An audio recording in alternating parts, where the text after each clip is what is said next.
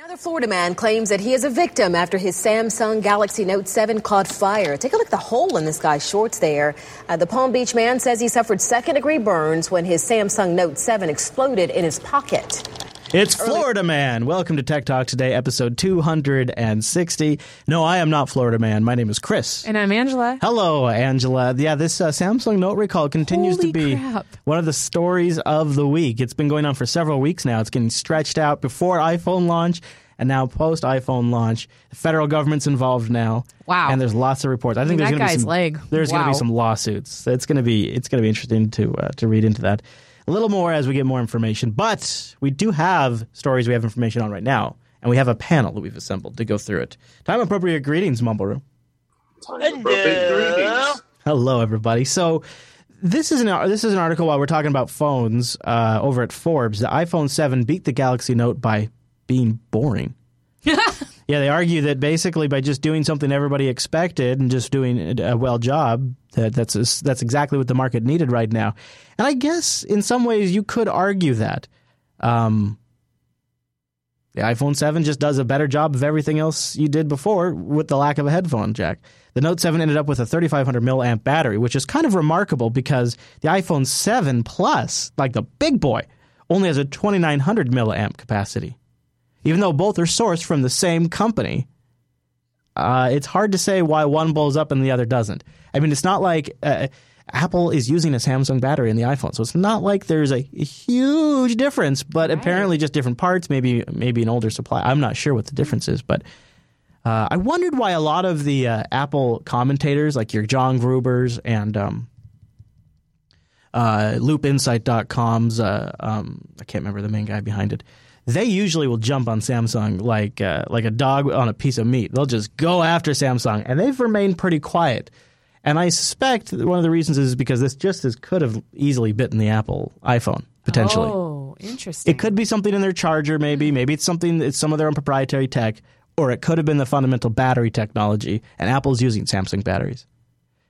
Yeah. They say Inagogo says that, if you open up the iPhone 7, it looks like it's a Samsung battery in there. I was just looking at the iFixit teardown. Inagogo says that the Notes blowing up have third-party batteries. I don't believe that's true. It looks like they're Samsung batteries. Yeah, I thought the ones that blew up were the Samsung ones, and the Chinese manufacturer was the one that worked. Yeah, that seems to be. And I thought Apple was using the Chinese one, but maybe that's the older phones and not the 7, and that's what I'm thinking of. Yeah, it might be. That might be possible. Why don't we talk a little bit about the iPhone 7? Overall, it seems to be a pretty solid release for folks who like iPhones. I got the 7 myself after running Nexus for a while, and I'm very happy with it. I just got the regular 7 model. And what's the difference between the 7 and the 7S? No, there's no S. There's 7 and 7 Plus. Oh, okay. iPhone 7s. Okay. Yeah, I read that wrong. Yeah, I know that is. Yeah, that is. That does make it look like it's the 7S. So there is one thing that people are reporting on, and this sometimes bites you when you buy the first batch of these things. Mm-hmm. Some iPhone 7s, both the Plus and the regular one, are hissing under high load, and it makes kind of an awful noise. I'll play a little. Nuh-uh. Yeah, that's what it makes, and I've heard that sound before. Like an overheating laptop. I could tell you what that is. Wind. Listen to it right there. That sound right there is the giveaway, right there. So the iPhone 7, one of the I think the best new features of the iPhone 7 is it has much louder speakers, and I suspect there's something next to the speaker, either a wire is close, runs next to a wire, or something something with the electrical and the wiring is too close together with these new louder speakers. And the louder you have your iPhone turned up, the louder that noise is. Right. And it's probably something they could fix in the next couple of batches. Mine hasn't done it yet. Okay, well that's good. And I did use the hell out of it yesterday. Oh, can I see your phone? I want to see the no head jack. Oh, yeah, see what it looks like? Yeah. William, have you had this hissing on your Internet 7? Haven't noticed it. Yeah, I think it just depends. I also never have my sound on at all. I have the speakers completely muted. Yeah, I generally do too. It's possible the DAC isn't actually outputting anything then. Yeah, that might be the way it works. And to save power, they might just totally turn it off. People have suspected coil whine or other things, but No, that doesn't sound like coil whine. Definitely I agree. Sounds like a speaker. I agree. It's too audible. Yeah, and it's the new loudspeaker, so that seems to be one of the disadvantages of the new iPhone. So what do you think of the no head?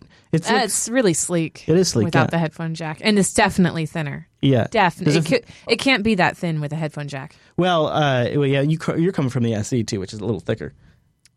Yours is a little thicker. Your face is a little thicker. Yeah, that's But true. it was exactly the same thickness. It is, but she has the Really? SE. Yeah. I mean, I do have a case on mine. Yeah, if you take yours out of the case, but the SE I think is slightly thicker too. The SE's definitely thicker. Ow, No, fudge. Fudge. compared to the 6 or the 6S, it should be identical. Yeah, I think so. Although I haven't really held. Really? I don't know. Sure. Yeah, I know okay. it feels pretty I got it thin out. though, right? Yeah. See, it is thinner. Put it down. It's like when you have your kids stand next to each other. It's damn close, but Yeah, it's- yours is also mine's tapered on the edges where yours is boxy. Yeah, mine is such a square. But the thing is yours overall size is smaller than mine. Yeah. So that's what you're going for, right? No, thickness is what I was talking about. I know, but you like the smaller screen I do. too. Yes, I do. I don't have long fingers. I already have a hard time with my SE.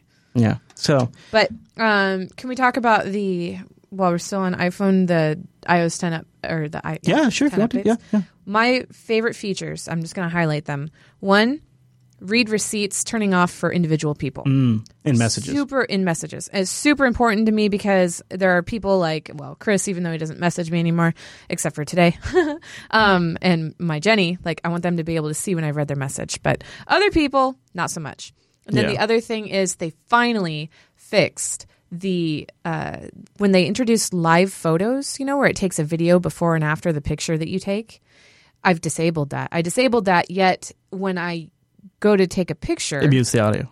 it mutes Yeah. music. And Yeah. there's two things that I do all the time: take pictures and listen to music. Yeah. Yeah. So that got fixed with the iOS 10 update. It is a pretty solid update. We'll give a shout out to Bill G. He says, "This is why I don't listen to this podcast. Not enough focus. Too much meandering." Well, Bill G, stay tuned to the end of the show because we have good news for you, my friend. You will be looking forward to our announcement at the end of the show. Now I want to transition from our general iPhone discussion to a story we've focused on in the past. Speaking of focus, is the San Bernardino iPhone hack. Remember the FBI wanted to get Apple to give them access to the iPhone so that way they could get messages and whatnot from the San Bernardino shooter. And now they're being sued by news organizations for information on how they actually did that hack. That's not the interesting story, though. Maybe the FBI will have to release the information as part of the lawsuit. Here's the juicy story of the week.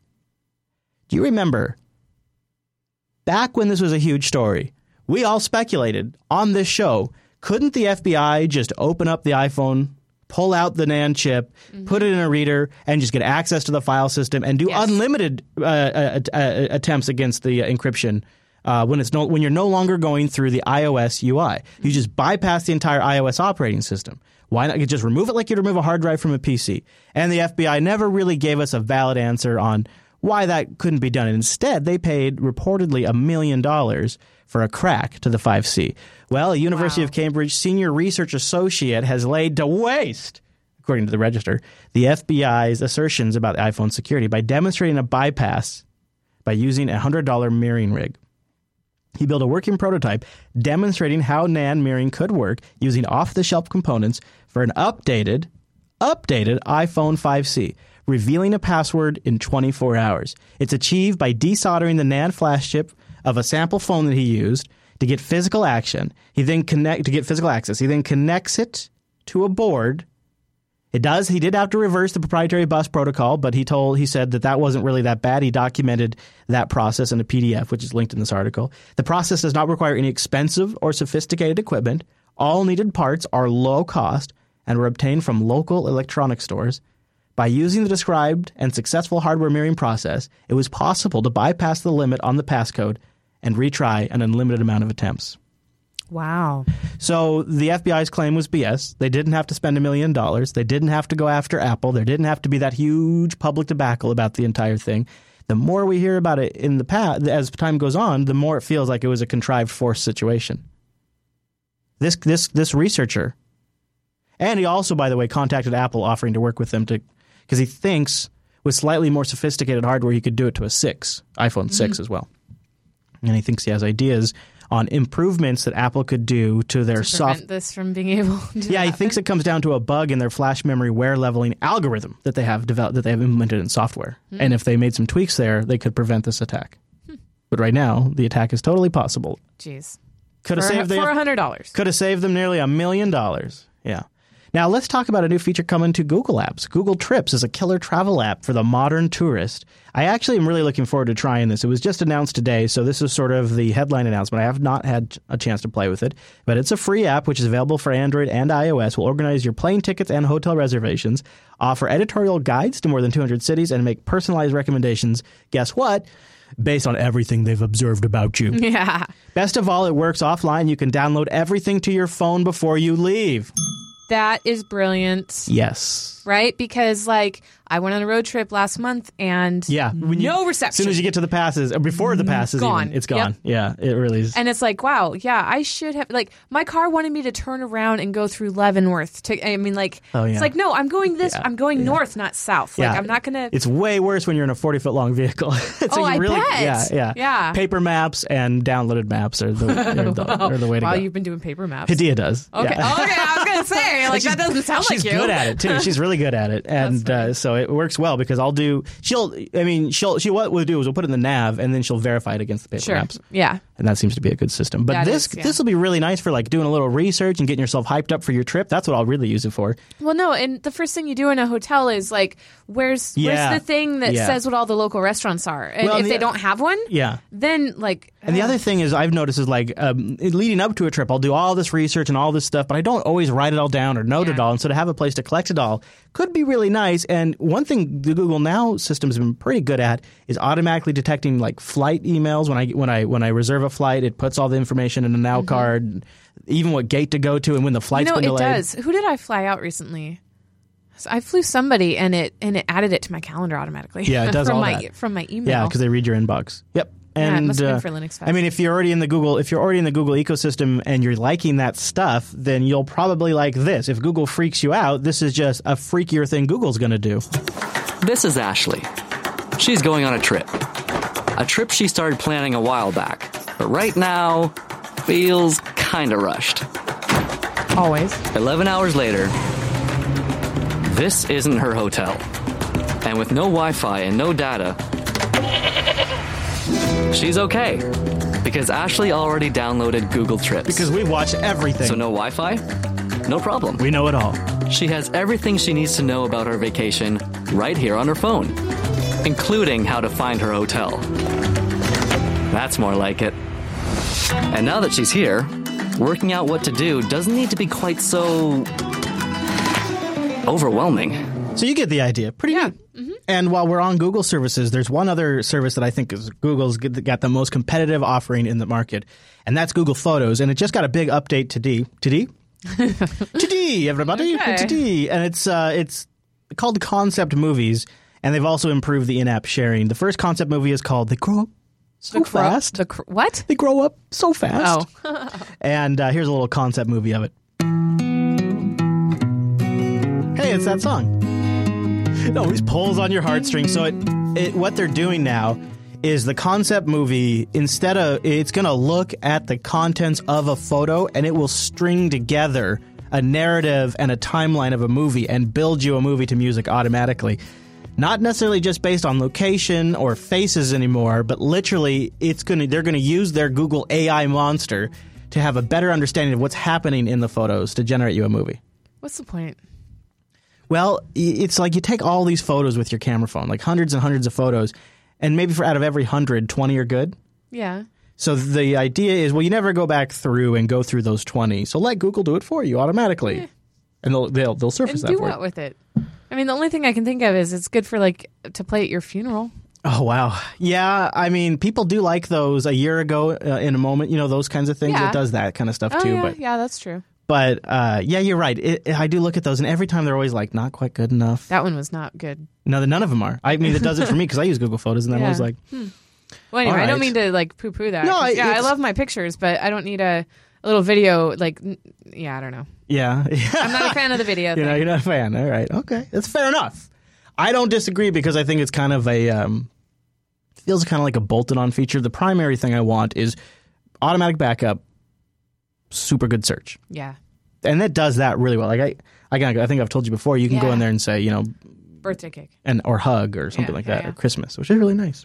I really enjoy Logitech's peripherals, and they are buying, I think it's called Saytech, from Mad Catz for $13 million. Their current lineup includes space and flight simulator controllers, which are really badass, like the X56 Rhino, which is a hands-on throttle and stick, which is the one pictured here in the article. Mm-hmm. And Logitech will be increasing their repertoire, I guess, of really cool peripherals. So it seems like a pretty good company getting a pretty good set of hardware. I've never bought from Mad Catz directly, but I have played over on people's computers that have it, and was really impressed. So I think, and I have a lot of Logitech stuff here. Logitech, a lot of Logitech stuff here. Yep. So big fans of Logitech too. I thought I would give a mention to that.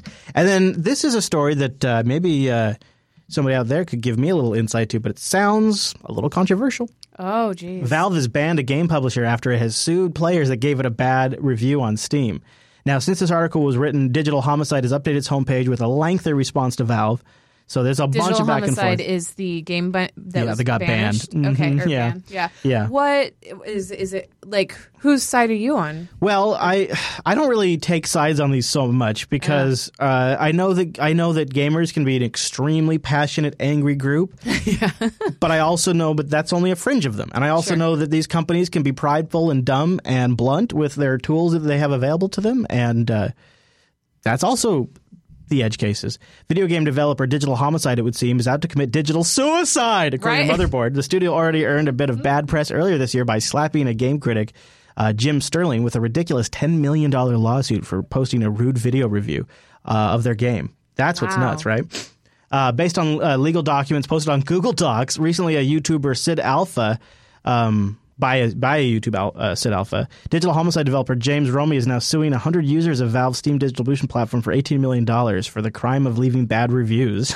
That's crazy. So what, slander or what? I would imagine. Yeah, it's pretty bad, huh? And there's of course now a bunch of YouTube videos on that. So yeah, right. That's how, of course, right? It's the Streisand effect. Once you do this, it just blows up. And so Valve has said they stopped doing business with Digital Homicide for being hostile to Steam customers. That was according to the Valve VP of Marketing, Doug. Doug. That's what his name is. That's what his name is. Doug. Digital Homicide Steam Group remains, though, and its users are taking to the comment section to express their fury. This thing sounds like a real train wreck. Anybody in the mumble room have thoughts on this? I think Valve did good on here. I was actually going to highlight you and tell you, hey, Jim Sterling ran into these guys. And when you're I don't even think AAA people have done this, or AAA software developers. Because when you're an indie, the limelight is not there as much, and you can do a lot of different things. But this is when one misstep is just going to put you into a world of hurt. And I think Valve just did the right thing for once on this. Yeah, I think they did too. I think that was just egregious. It's good for Valve to step in and smack them around a little bit. All right, Andrews, brace yourself. Buckle up. Are you ready for it? Because it is our Kickstarter of the week. Now, I'm going to play this for y'all. It's got a real good track so far. 703 backers. They wanted $75,000. They've got $129,000, and they're on their way to $130 with 24 days left to go. Wow. Okay. Yeah, they're doing great. This is going to be a tough one for our crowd because it's one of these things that's almost ridiculous to pay for if you know how to set it up. But it's also one of those things where if you don't know how to set it up and you're vaguely familiar with terms, you could really use a product you could trust to just give you an easy way to do this. So that way you can look at your porn safely. Like me. Yeah, exactly. So this is called BetterSpot, a VPN router for all devices and platforms.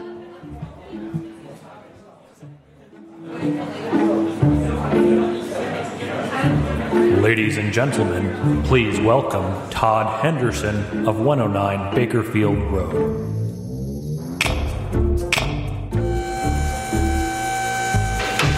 Browsing the web shouldn't feel like performing for an audience. Every time you access the internet, your data can be viewed and stolen by hackers. Your activity can be tracked and censored. And movies and games can be blocked by regional restrictions.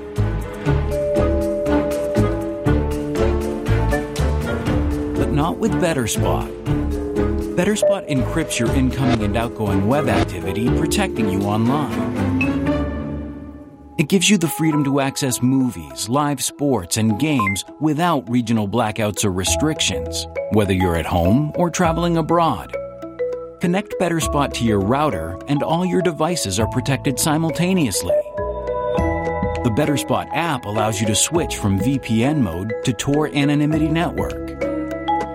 You can also turn the VPN off to make BetterSpot work like a regular router. The app has easy-to-use controls to change the geographic location that you appear in so that you can unlock region-blocked content. BetterSpot gives freedom, privacy, and security to your internet-connected devices, keeping your web activity private, the way it should be.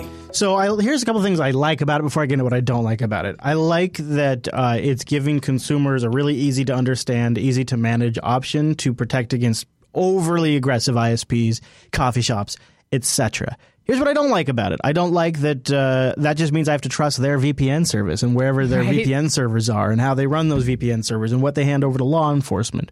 I have to trust they're going to do updates for a box for a long time because something that sits on the edge of my network needs to be secure. So I have to know they're going to be around. Or on the edge of a table because this is a portable one. It's about 3 inches by 3 inches? You could use it both ways, but yeah. So they say that they have 5 years experience providing secure VPN services for more than 40 million users around the globe. So they were a VPN services company first.